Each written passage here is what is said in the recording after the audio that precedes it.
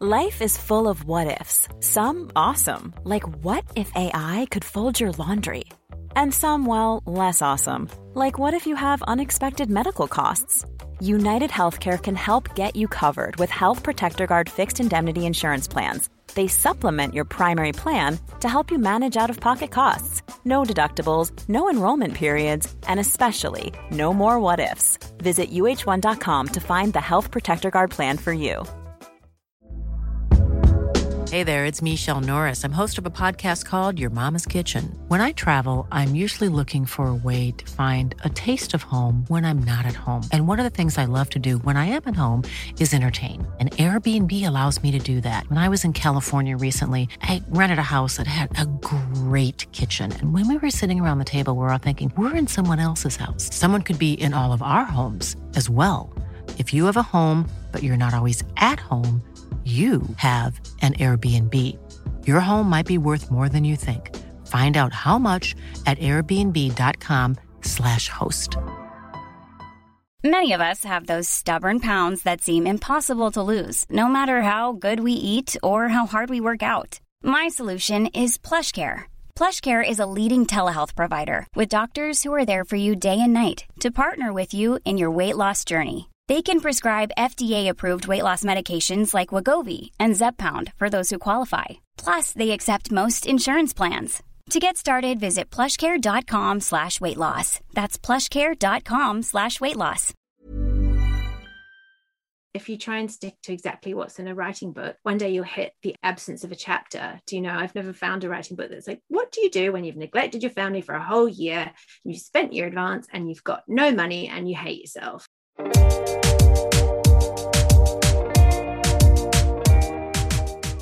Hi, welcome to the final episode in this series of Write Off, a podcast about writing rejection and how people get through it. I'm Francesca Steele, a journalist and writer based in London. I just wanted to take a brief moment to say thank you, first of all, to my guests who have been so generous with their time and honest about their paths to publication, and secondly, to you listeners. As I've mentioned, I made this podcast after my own first book failed to sell on submission. Doing the interviews really helped me move on, but hearing from listeners who've enjoyed the episodes has helped so much too, and it has been a real privilege, so thank you all very much. I actually feel a little silly being so mawkish because I can't help thinking the protagonist of the book we're discussing today would be mildly horrified by this sort of schmaltz. Martha, the narrator of Sorrow and Bliss, is intelligent, critical, loving, cruel, an incredibly nuanced, unforgettable character. She suffers from an undiagnosed mental health condition, and when we meet her, she has just split up with her husband Patrick. It's a very wise, sad, funny book with a unique, dry tone, and I absolutely loved it. I love it perhaps even more now that I know it was born of failure. Meg Mason is a journalist, originally from New Zealand, now living with her family in Australia, who had previously published 2 books, a memoir about young motherhood called Say It Again in a Nice Voice, and a novel, also about young motherhood, called You Be Mother. Under contract to write a 3rd book, Meg laboured over a project she loathed for a year before handing it in and feeling so wretched about it that she declared that she was done with fiction altogether. Until suddenly, she found herself sneaking back out to her writing shed and writing secretly, just for her own pleasure, about 2 characters called Martha and Patrick and how their marriage had failed. Meg is very gentle, self-deprecating, insightful, and very surprised and curious herself about this extraordinary U-turn. We talked about how Martha and Patrick actually existed in her failed novel in a different form, banning thesaurus.com, and how to tell the difference between a difficult project that's worth pushing on with and one that isn't. So, here's Meg. So the first one came about because I was working as the managing editor of a weekend magazine at the time, and one of my jobs there was to edit columnists who sent copy in. And you know how sometimes columnists are brilliant and other times they're famous for something else and they have a column, and that, you know, it befalls the editor to give it a week clean up. And there was one person who wrote a column which I ended up doing a little bit more cleaning than normal. And I remember thinking, because that person had just got a book deal, thinking, oh well, maybe I'll just ring their publisher and I'll sort of leverage the fact that I'm in this managing editor chair for quite a short time, because it was only maternity, you know, info for someone, and so I slightly blagged my way into a coffee with them, and I hadn't written a book, but I kind of put together a sample chapter, and she rejected me. But then I think because I'd written this chapter, I was like, oh, well, I'll just send it out. And, you know, obviously, as you know, if you've been a freelancer, you have developed a certain hide when it comes to cold calling and rejection and things like that. So I thought, well, I've already done it, so I'll just send it out. And then one of those did actually end up with a coffee that kind of turned into an acquisition. But I think the problem that I would have eventually find my way into, that I didn't truly understand, and I wish more than anything 43-year-old me could kind of go back and talk to 31-year-old me or whatever I was at the time and just be like, people will see this, and this is not a magazine story. It's not that sort of, you know, temporal, and it will stick around forever, because I think that you just write in this complete vacuum, and you've never had a book out before, and you don't think of yourself as an author, so you're just, you know, you just blast away. And I was sort of I wasn't far enough out of those early motherhood years to be able to reflect on it with really any wisdom or remove, and so I have a really tricky relationship with that book still now. And I get these beautiful letters from mothers who say it made them feel less useless, or, you know, but I think it should have a sticker on the cover that says, unless you have postnatal depression, don't read this, because you will not enjoy it. Like, you have to be semi-depressed to kind of like contend with the edginess of that book. And so I haven't actually looked inside it for a long time, but yeah, I feel funny about it. But then You Be Mother came about because that was one of a 2-book deal. And so, but I let a long time elapse before I started writing again, just sort of, you know, slunk back to my day job and thought, you know, that will be it for a while. But then, of course, I was already contracted to write this other book, and got gradually more and more afraid that they'd sue me or something. So I just literally had to start. So you didn't have an agent still, but after, just to check I understand, so you'd written your memoir and then you got a deal with the same publisher for a 2-book novel deal, is that right? No, so that memoir and the novel were the 2-book deal. I see. Yeah, so when I was signed for the memoir, that was a 2-book deal. So I was owing it straight away. But I think definitely 2 or 3 years maybe passed before I sort of sat back down and thought, well, maybe I'll try fiction. But I had to try so many different methods of self-gaming, you know, to get myself to the thing, to say, oh, I'm just doing an experiment, this is a short story, or this is, you know, just something. And so, because I just felt I could never sit down and say, I'm a novelist now. Like, I think, you know, if it's something you want so much and it seems like the absolute prize and it's the most amazing and prestigious thing, you can't just sit down and decide that you're it. You know what I mean? Like, it would seem just exceptionally arrogant. It'd be like, well, I'm a model now. Do you know what I mean? Like, it just doesn't seem like something you can say. So I had to kind of trick myself into getting there. And then there were loads of false starts and things before I kind of came around to the idea that ended up as You Be Mother. Yeah, I do know what you mean. Sometimes I write on my phone, like whole chapters, just because it doesn't really feel like I'm doing it properly. And actually, I sometimes find that the better stuff comes out that way. Yeah, exactly. Or really late at night or really early in the morning when no one's kind of around doing a proper job, you know, like at their proper real desk, and you're there fiddling away with your little bit of fiction. It just feels sort of so embarrassing. I don't know why. It just yeah, considering no one can see it, I don't know why it's quite so embarrassing. And did you know what kind of a writer you wanted to be? I think that with You Be Mother, the kind of writer I wanted to be was not what ended up coming out. But that's because I'm probably naturally quite pretentious as a reader. And so I obviously loftily aspired to literary fiction, but it came out as something much more commercial, which there's nothing wrong with that. But I think it was just finding my way in. And one of the obstacles to doing it, which I had to work through with my editor then, who's my editor now, is that because I've generally written humor in magazines and columns and things, that probably comes more naturally to me.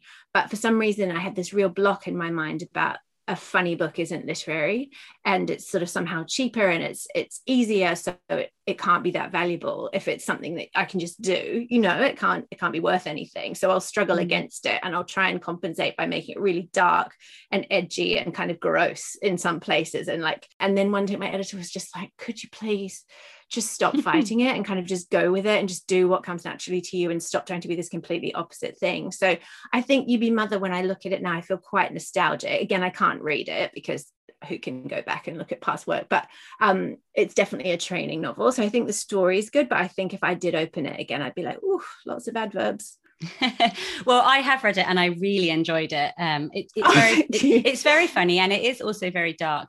And yet, although it shares both those things with Sorrow and Bliss, they are very different novels as well, which I want to get stuck into a little bit more in a bit when we're really talking about Sorrow and Bliss. But it's interesting to see the evolution. When you were writing it, did you feel like you were writing something good? I mean, I know you said there were some false starts, but did it feel enjoyable? Did it feel when I was writing You Be Mother? Yeah, when you were writing You Be Mother, did you feel like I'm turning out some nice sentences? I like this plot. I noticed in the acknowledgement to You Be Mother, you say a thank you to Phil, who is one of your lead characters. And it's really sweet. And you say, Phil is this kind of elderly lady who forms this great bond with this very young mother, Abby, and it's a wonderful story. And at the end, in your acknowledgements, you say thank you to Phil. I can't believe you don't exist. It's very sweet. So I feel that you must have felt very affectionate towards them when you were writing it.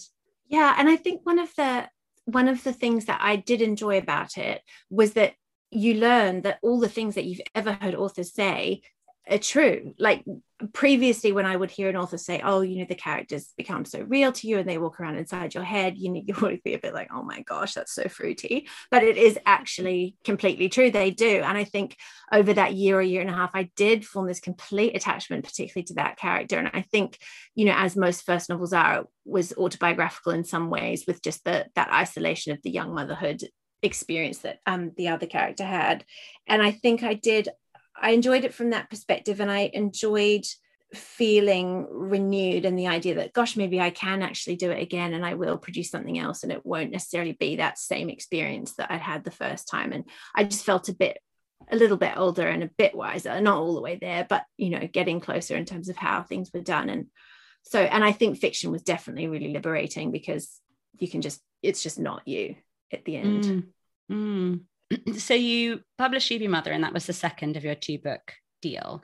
And then, so how did this, you took yourself off after a few years ago to your shed, I believe, to write an untitled Christmas novel. Was that untitled Christmas novel? Is that right? I read that in an interview. Yes. So how did that come about? Did you owe that? Were you under contract? And what happened there? Yeah. So there was another book deal that came, so with the same publisher this whole time. So after those two came out, even though You Be Mother didn't do spectacularly, I think I've been very, very lucky.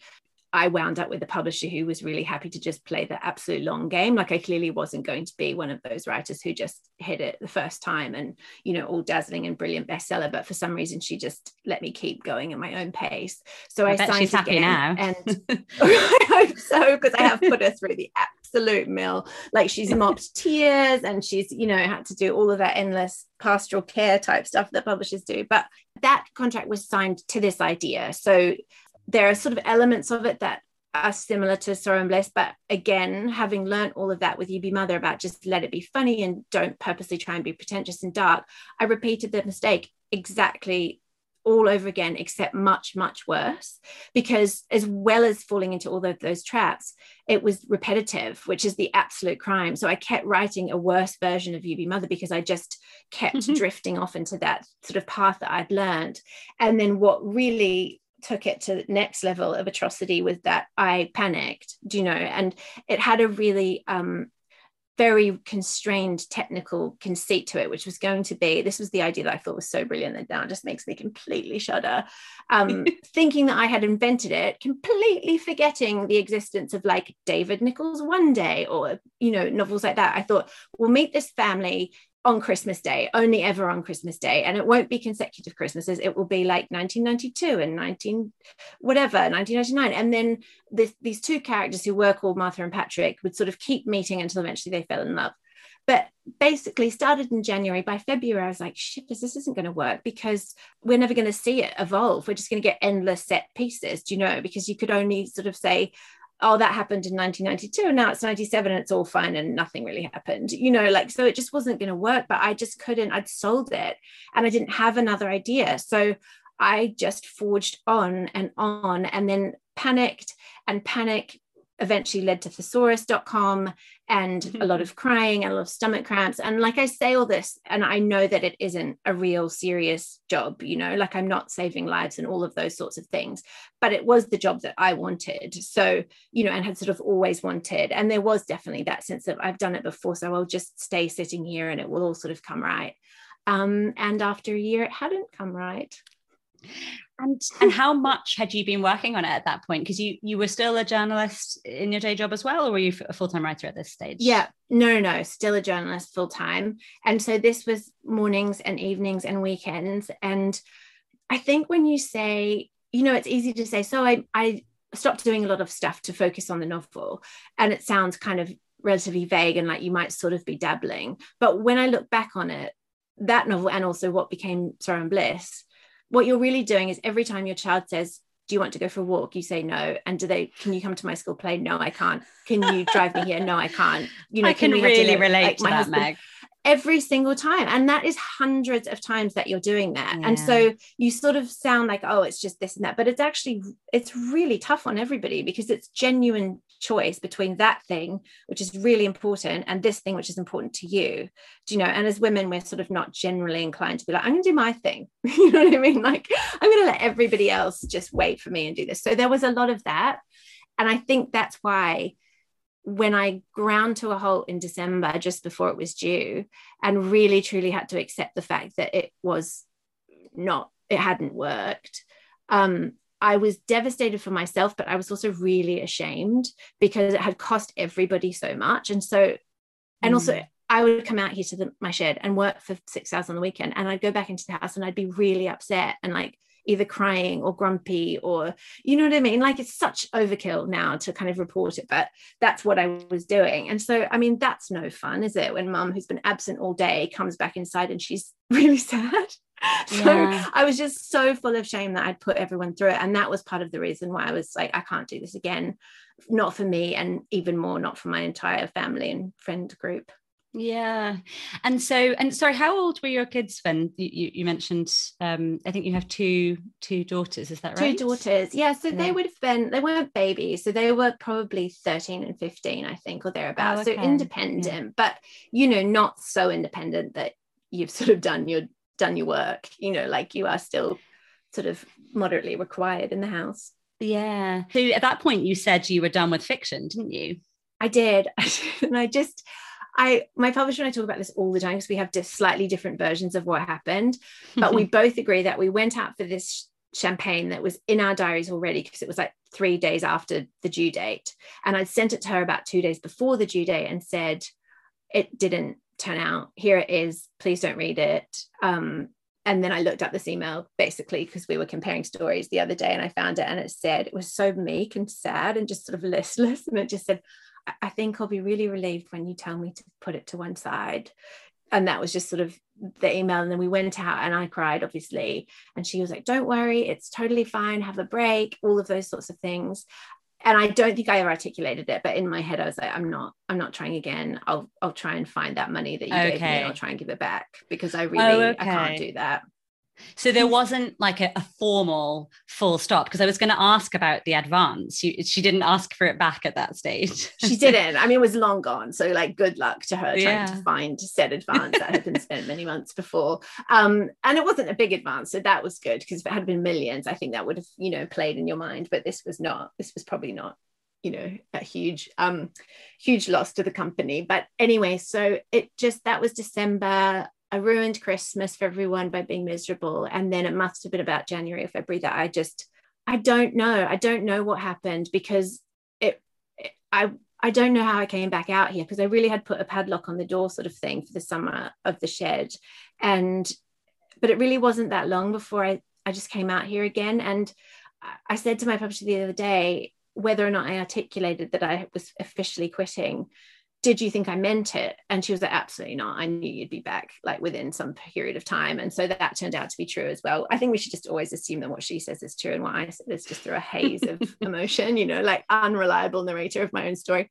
So anyway, so I did, and I just came back out here. But again, I think the trick there was that it wasn't to write her another novel. It definitely wasn't to redraft Untitled Christmas novel, which mercifully she didn't ask me to do, which I think is probably the second greatest, well, not stroke of luck actually, because it had nothing to do with luck, but the thing I'm most grateful for is that she didn't tell me to go away and try and salvage it, because I'd still be trying to salvage it now 2 years later. Would you? Because I mean, I suppose the pressure of having someone else say we need this would have driven you on. Yeah, well, exactly. And I think, as you know, as a journalist, deadlines really mean something, and they're not flexible, and you don't just miss them, like that sort of is absolute training to your core. Like the entire industry turns on it, and your career as a freelancer depends on that as your sort of first principle. And so to just blithely miss that deadline and then not have a new one set, for me, and for it all to become so amorphous, I mean, it was just really against nature, so I think there's something very interesting actually in the interplay between being an author and a journalist generally, and obviously there is quite often an interplay. The two often try each other out. I think the thing with as being a journalist is you're quite used to delivering something that somebody else wants. I mean, obviously with a bit of mutual discussion, but that's so true. I find trying fiction strange, and it is liberating but also terrifying in kind of thinking, well, maybe they want this or maybe they don't want that, and it is a marketplace and that is true, but you can't really write that way. So it's quite a strange. You can, but you've also got no market, because we know what 1,000 words means. It's a 2-idea piece. You have this many words for the intro, this many for the outro. You've got to make 2 points in the middle with supporting whatever, and there is a bit of a formula to it, and you can just do it. And at the end of the day, you say, this is what I made, it's finished, they take it, they give you money, and it's all fairly prescribed, like there's no of that wandering and that sort of figuring out as you go, and you do have to sort of imagine an audience. But that's how I got so stuck as well, is this audience in my mind had become huge, which is ironic because there was never going to be an audience. Well, there is now, Meg, I'm afraid. Okay, so it's going to be interesting. Yeah, so Martha and Patrick were in the Untitled Christmas novel. How similar were they? And how did they, clearly they never left, but I mean, how did they kind of reappear and force you to write them? Well, one of the many fatal flaws of that novel was that I didn't like them and I wasn't interested in them. Those are the two issues that I think as novelists, if we sense that, we should probably listen to that intuition, because that's a bad sign. No one else is really going to be like so thrilled and engaged with them if you just don't find them interesting. Martha was they really didn't have characters, to be honest. That was the other issue. And so I was sort of just driving these two on. So really the only thing that's come forward in it is that they met as teenagers and they eventually got married, and their names are Martha and Patrick. That's pretty much it, because there was none of the mental health aspect that came into Sorrow and Bliss.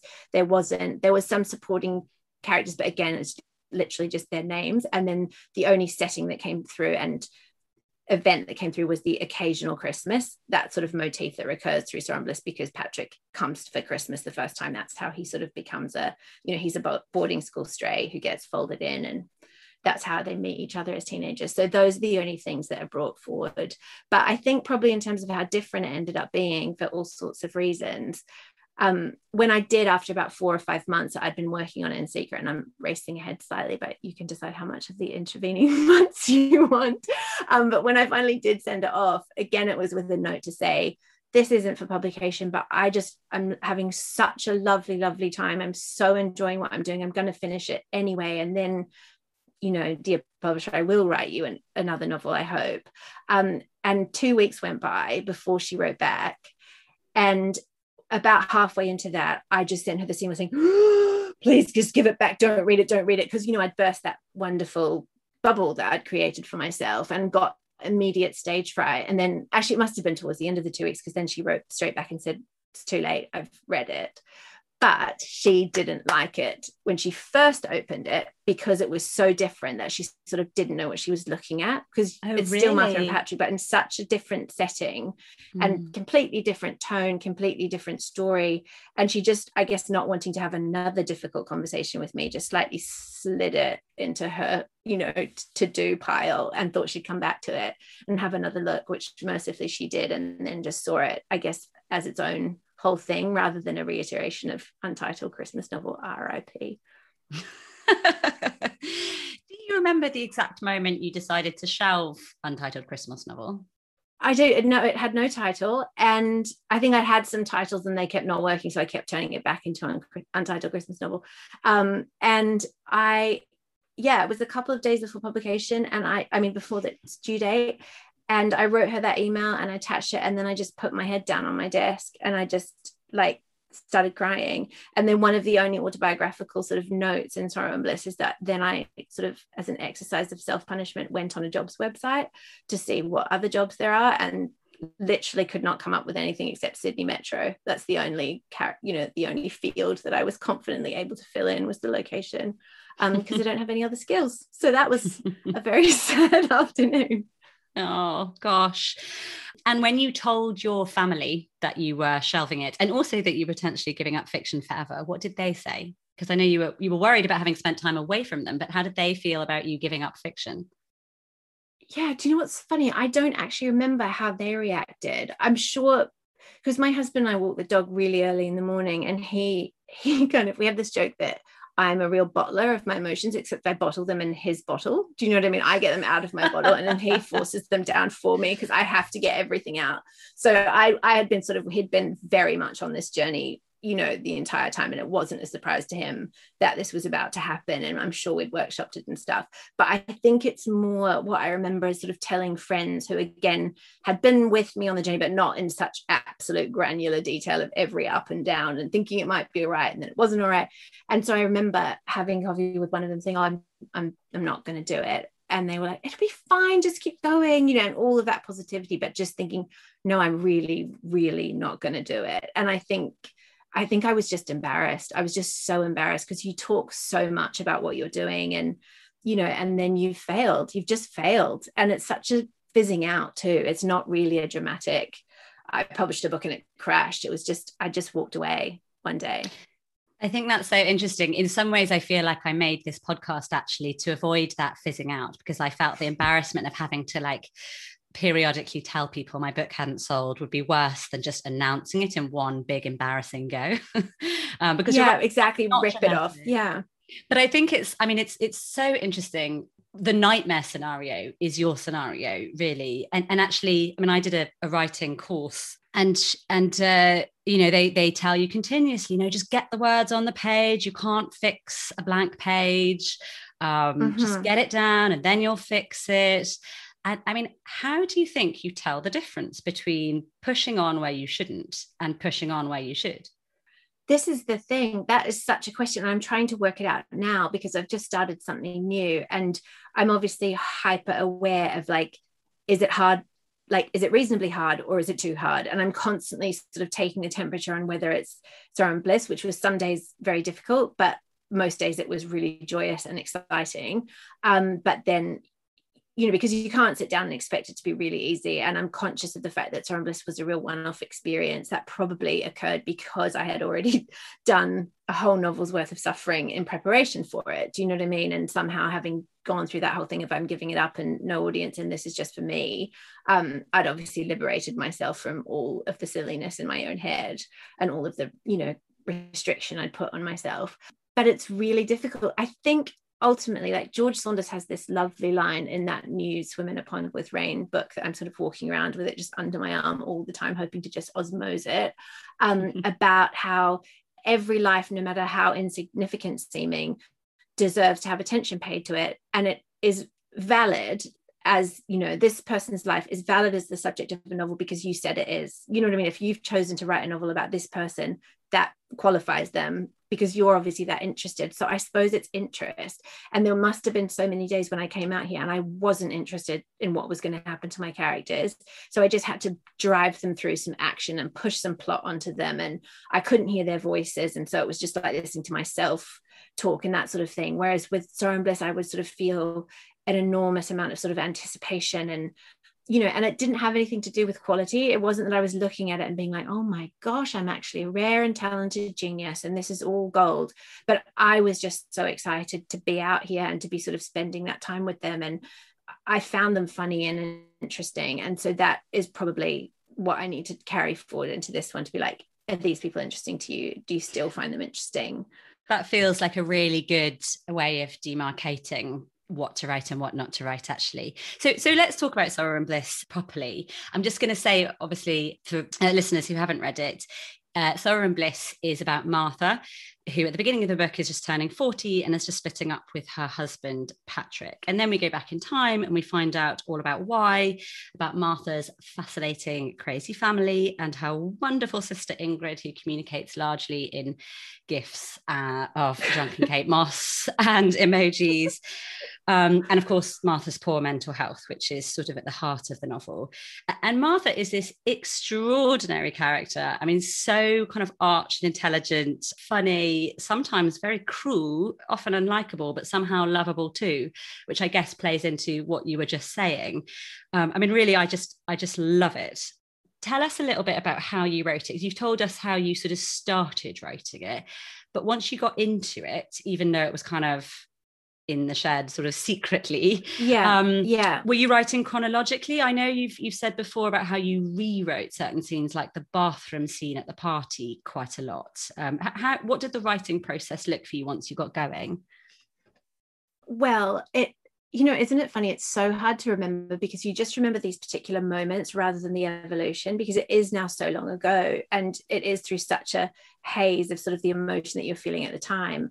But I do know that after I wrote that, the scene that became the canapé scene where Martha and Patrick, we meet them for the very first time on page 1 at a wedding, and Martha spotted this woman in the corner at the reception and she's alone, and so Patrick says, well, just stop feeling sad, let's just go and talk to her.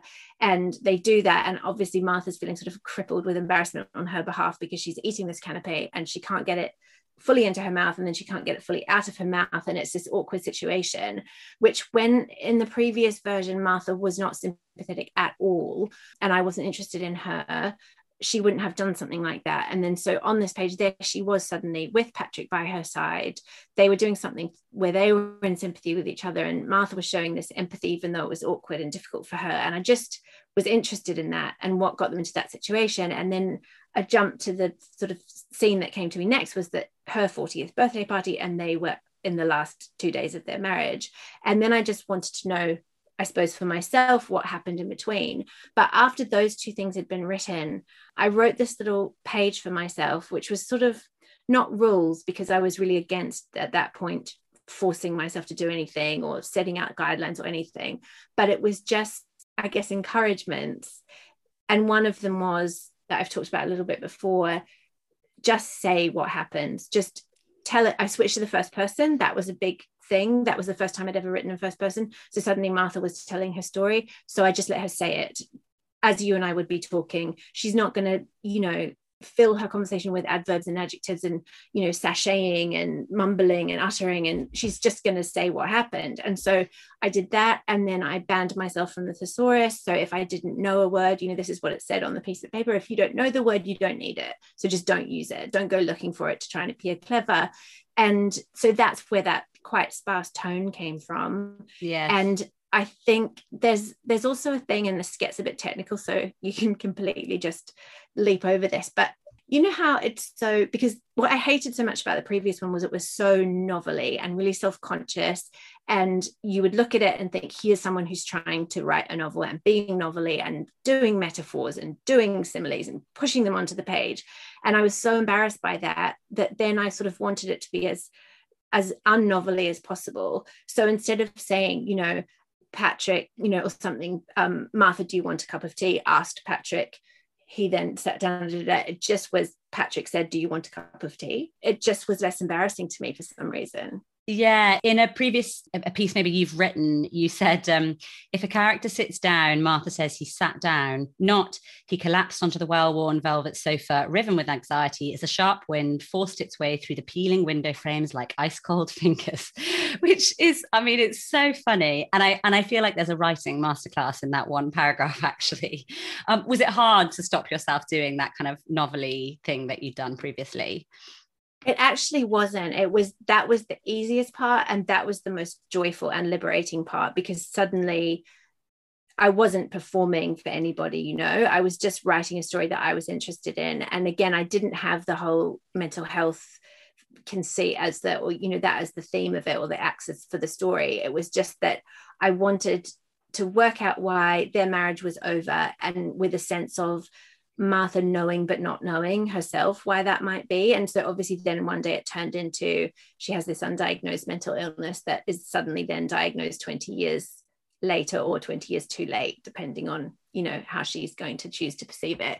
So that all evolved, and then, you know, Ingrid became a more central character and those sorts of things. But again, you know, it was so interesting, and I say this without comparing myself to Hilary Mantel, which is going to sound like it's what I'm doing, but I promise I'm not.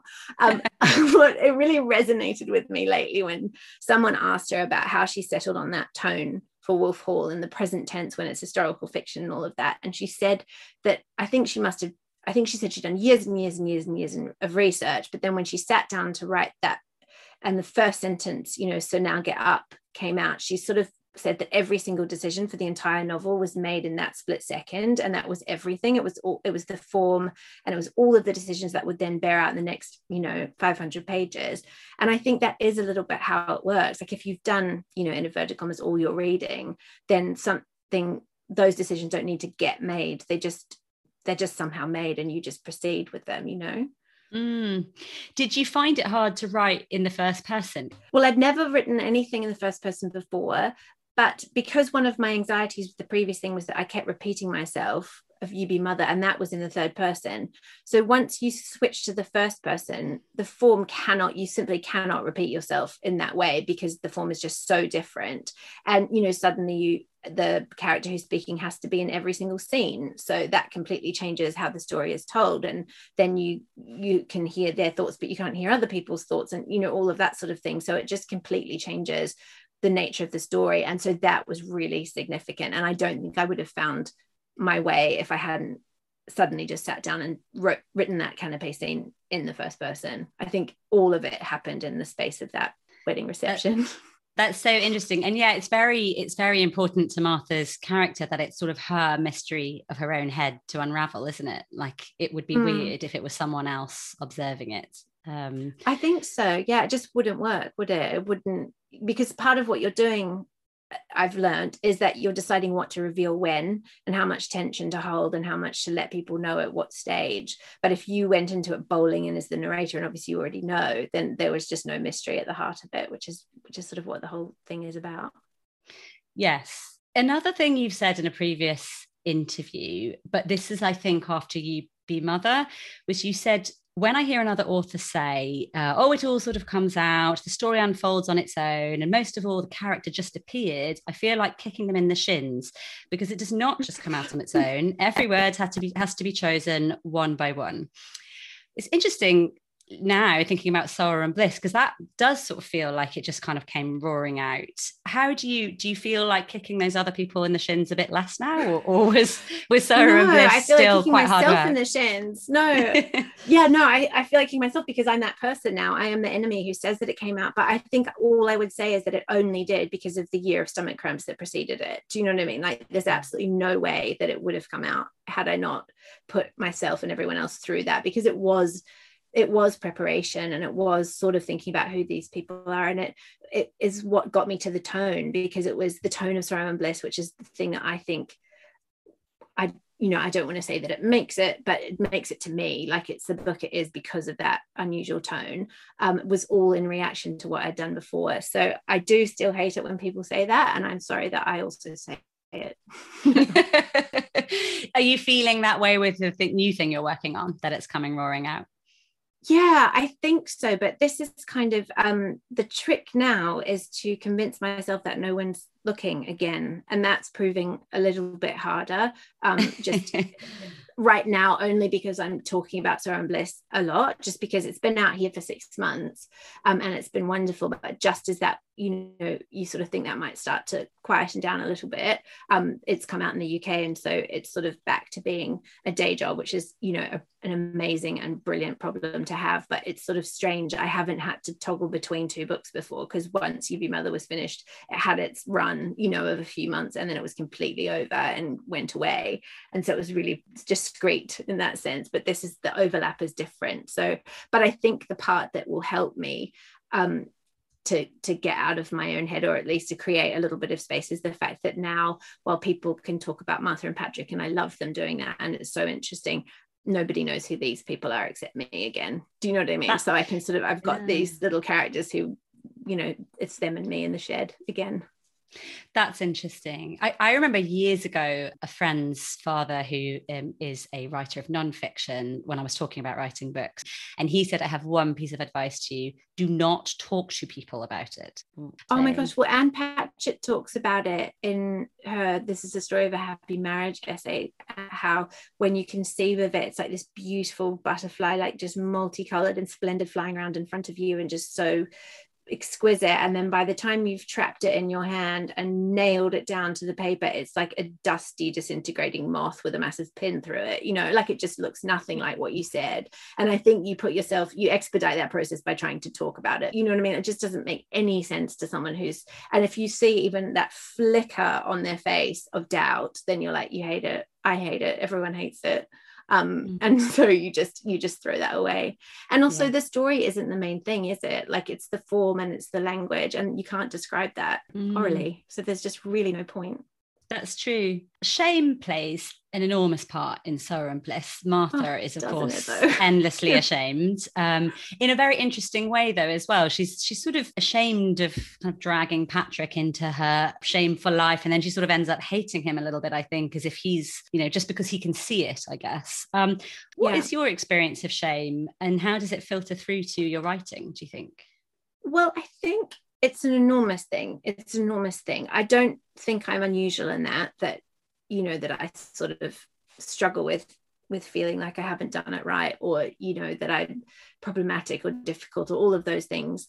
I think why shame has become such a factor in Sorrow and Bliss is, again, where I started. So even though when people say it's autobiographical, I can truthfully say it isn't in terms of her story. Where she began is 100% autobiographical, because she begins at the end of her marriage and I began at the end of my career. Do you know what I mean? As far as I could perceive it. And so it was very much that sort of taking her through that story. She was trying to unravel why. And when anyone says, as they are completely entitled to do, that she's awful and unlikable and all of those things, I sort of just want to say slightly in her defense, I'm like, but it's a 352-page apology. Like, she never does anything wrong and reports on it without it being in the context of apology or shame. You know, she'll report these terrible things that she does to Patrick, like when she's at her 40th birthday party and he's about to make a speech and she nicks his palm cards off him and it's like, don't give this speech, which is horrible.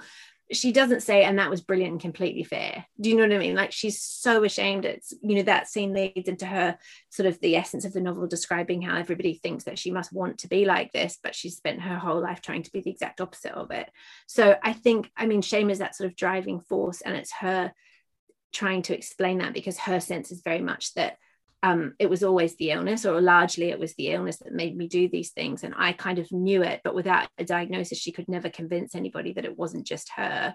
And you behave awfully for whatever reason, and you do feel ashamed. And I think in her case, she's been doing it for 20 years. So that's quite the accretion, isn't it, of things to be sorry for. Yeah, I spent a lot. I mean, I've read it a few times now, actually. And I every time I've sort of tried to work out if I would like Martha in real life, and she does. I mean, one of the biggest accomplishment of the book, I think, is she's so thoroughly realized. You know, she does feel very real. But I kept on coming to the conclusion that actually, probably if I met her in real life, I might not like her.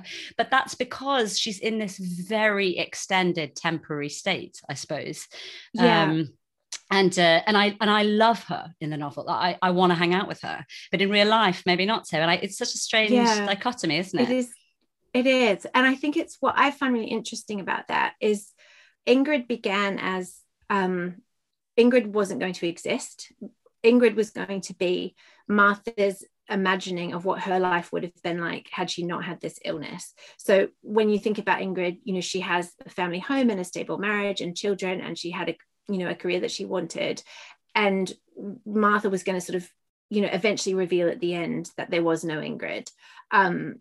But what that means is, and I'm really glad I took that out as a sort of device, because it would have been really overcooked, but what it means is that where they began in my mind is that Ingrid and Martha are the same person, so they're obviously really close as siblings, but Martha doesn't tell you, she's not telling you the true whole story about herself, but because she's so ashamed, she presents her I guess contribution one way, but then portrays the people that she loves with enormous generosity. So people tend to like Ingrid a lot, and they sort of are like, she's a sister I would want. But if you actually look at it, she's just as awful to her husband. She doesn't speak to her mother. She's kind of shonky with those children. But for some reason, the way Martha portrays her is that we all think she's sort of brilliant. But Ingrid must feel the same way about Martha in reverse. So I think that you have to, I guess, I would hope that people could look past the way that Martha's explaining it to you and be like, but what would she really be like? Because there are a lot of people who are really hanging in there for her. So, she must have her appeal. Definitely. I mean, I have written here in my notes, actually, Ingrid, Martha, doppelganger, Martha without her mental health issues. And that's what she always felt like to me. She makes exactly the same kinds of jokes. And you're right, she is kind of awful to her husband. And they're so great. I mean, they are just a wonderful sibling duo. Yeah, a lot of people are saying that they are kind of the heart of the book, and I agree in some ways they are. I mean, they're certainly the thing that kind of keeps Martha standing up. Yeah, I think so. And I think obviously a lot of the little vignettes that kind of appear throughout the book, which are where a lot of the, I guess, characterization of Martha more truthfully, like as in if she's reporting something that she's seen or observed, it's often about Ingrid's children, her sons, who Martha clearly loves. And those are the episodes where Martha's more inclined to actually report sort of in a straight way on what happened. And that's where you do get a clue to how empathetic she is and how much she loves those little boys. And so Ingrid also has that function because they're her children, and it lets Martha, I guess, explore that side of herself. Yeah. Let's talk for a second about Jonathan. Terrible, wonderful Jonathan. Oh my God. Jonathan is Martha's first husband. And he is this white jean wearing, cocaine snorting, awful person trailing. who puts half-eaten sushi back on the conveyor belt in restaurants. He is such a monstrosity. Is he based on anyone? He's not. And do you know the weirdest thing about him? This is when you can really, really kick me in the shins for this, because I was writing away and I was up to the sort of part where Martha's about 25 and she gets that job at Vogue, finished a chapter, probably went inside, made dinner, whatever, came back out. And usually choosing a character's name is quite a back and forth process. And you're doing a lot of find and replace of like, oh, what if his name was this? And just trying it all out. Anyway, I sat down at my next session and I'd finished the chapter where we were talking about something completely different and sort of, page break. And then just went, the first time I got married was to a man called Jonathan Strong. And I'm like, was it? And I didn't even have a first marriage in mind. I didn't have him in mind or his name. And that just sort of happened. Like, I mean, gosh, that's just repulsive to even did a thing, because that was the sort of first, I guess, exercise in Martha just wanting to be someone else. Again, he does feel very fully formed, even though he's in a way a peripheral character. And I just love to hate him. I think about him quite a lot and look for him in people I might meet. And then I occasionally see him sometimes walking down the street, even though he's not autobiographical. Occasionally a man will walk past. I'm like, oh, it's Jonathan. Well, what I love about him is you really don't describe where he comes from. You could have put a lot of demographic detail and that sort of thing, and you don't. And I think it's stronger for it because it's just all the specificity of what he does and what he says that makes him, and he is awful in every way. And on the flip side, we have Peregrine, who I wanted to briefly touch on, who is this kind of ostentatious, effete guy who is a publisher that Martha works for briefly, and he takes her under his wing. And he says, at one point, first novels are autobiography and wish fulfillment. One's got to push all one's disappointment and unmet desires through the pipes before one can write anything useful. Do you think that's true? Is that Peregrine speaking for you a wee bit? Well, there are definitely little jokes about novel writing throughout the book, which are probably me getting my revenge on the whole publication process. So there's a part at which Martha talks about the fact that she's trying to write this novel and it keeps erring towards autobiography. And she says, I think something like, everything that happened to the girl happened unexpectedly, and no matter how hard I tried, she was always on the stairs. Because sometimes you do find as a novelist that you're like, oh, not another scene where they're on the sofa, I've got to relocate them, because you just keep falling into these sort of setting ruts and things like that. But with Peregrine, I think I definitely got all my autobiography out with the first one, and then with this one it was probably wish fulfillment in terms of Ingrid, because I don't have a sister, and so I think I got to sort of enjoy a bit of that. But yeah, I think so. I mean, it's just sort of fun, and there's a joke in there about thesaurus.com that's made by Peregrine. So I think when my publisher said that nothing's ever wasted on that Tearful Champagne, she was correct in the end, because I was recycling everything that I learned kind of in a meta sense into this novel as well. Yes, it's funny. I mean, quite a few of the people I've interviewed for this podcast have talked about recycling people who didn't make it. And I think it must happen a lot, that nothing is ever wasted. It sounds very trite if you're in the middle of something horrific, but it clearly does happen a lot.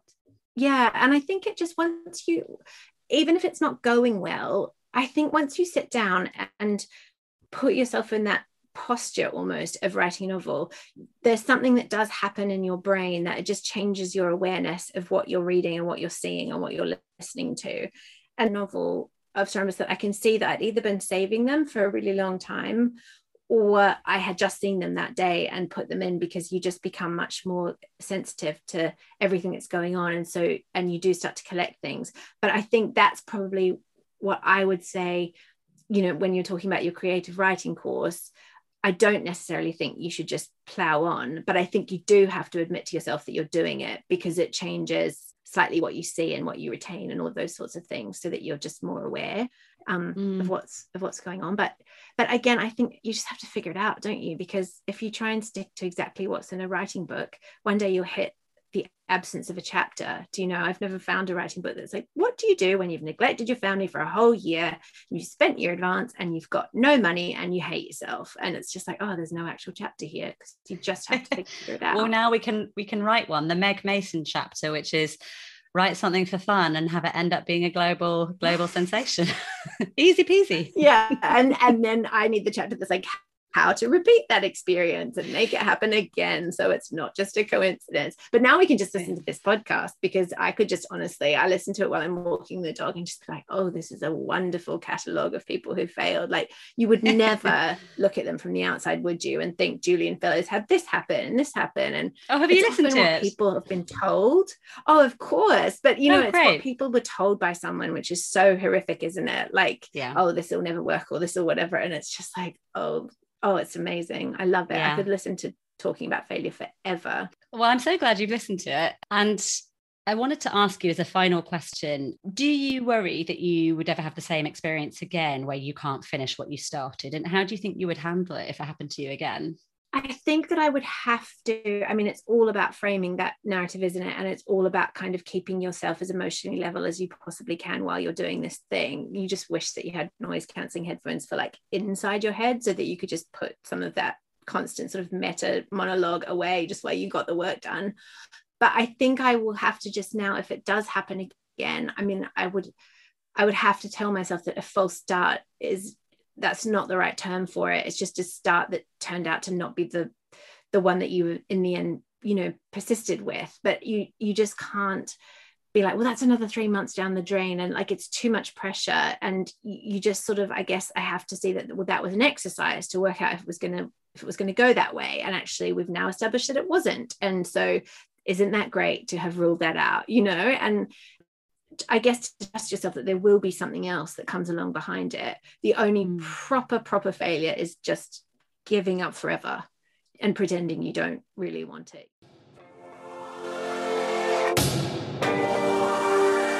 Thank you so much for listening to Write Off. Many of you have asked if I'm going to do a second series, and the answer is I'd really, really like to, but I need to find a sponsor. Making a podcast is surprisingly time-consuming. So if you know a company that you think might be interested, please do spread the word. In the meantime, please do rate it or review it on your Apple Podcast app if you can, or on Twitter. It really does make a difference, as it helps people find the podcast. You can find me on Twitter at Francesca Steele with an E at the end. And you can buy books by all my guests at my online bookshop. The link is in the show notes. Thank you all so much for listening, and have a great summer.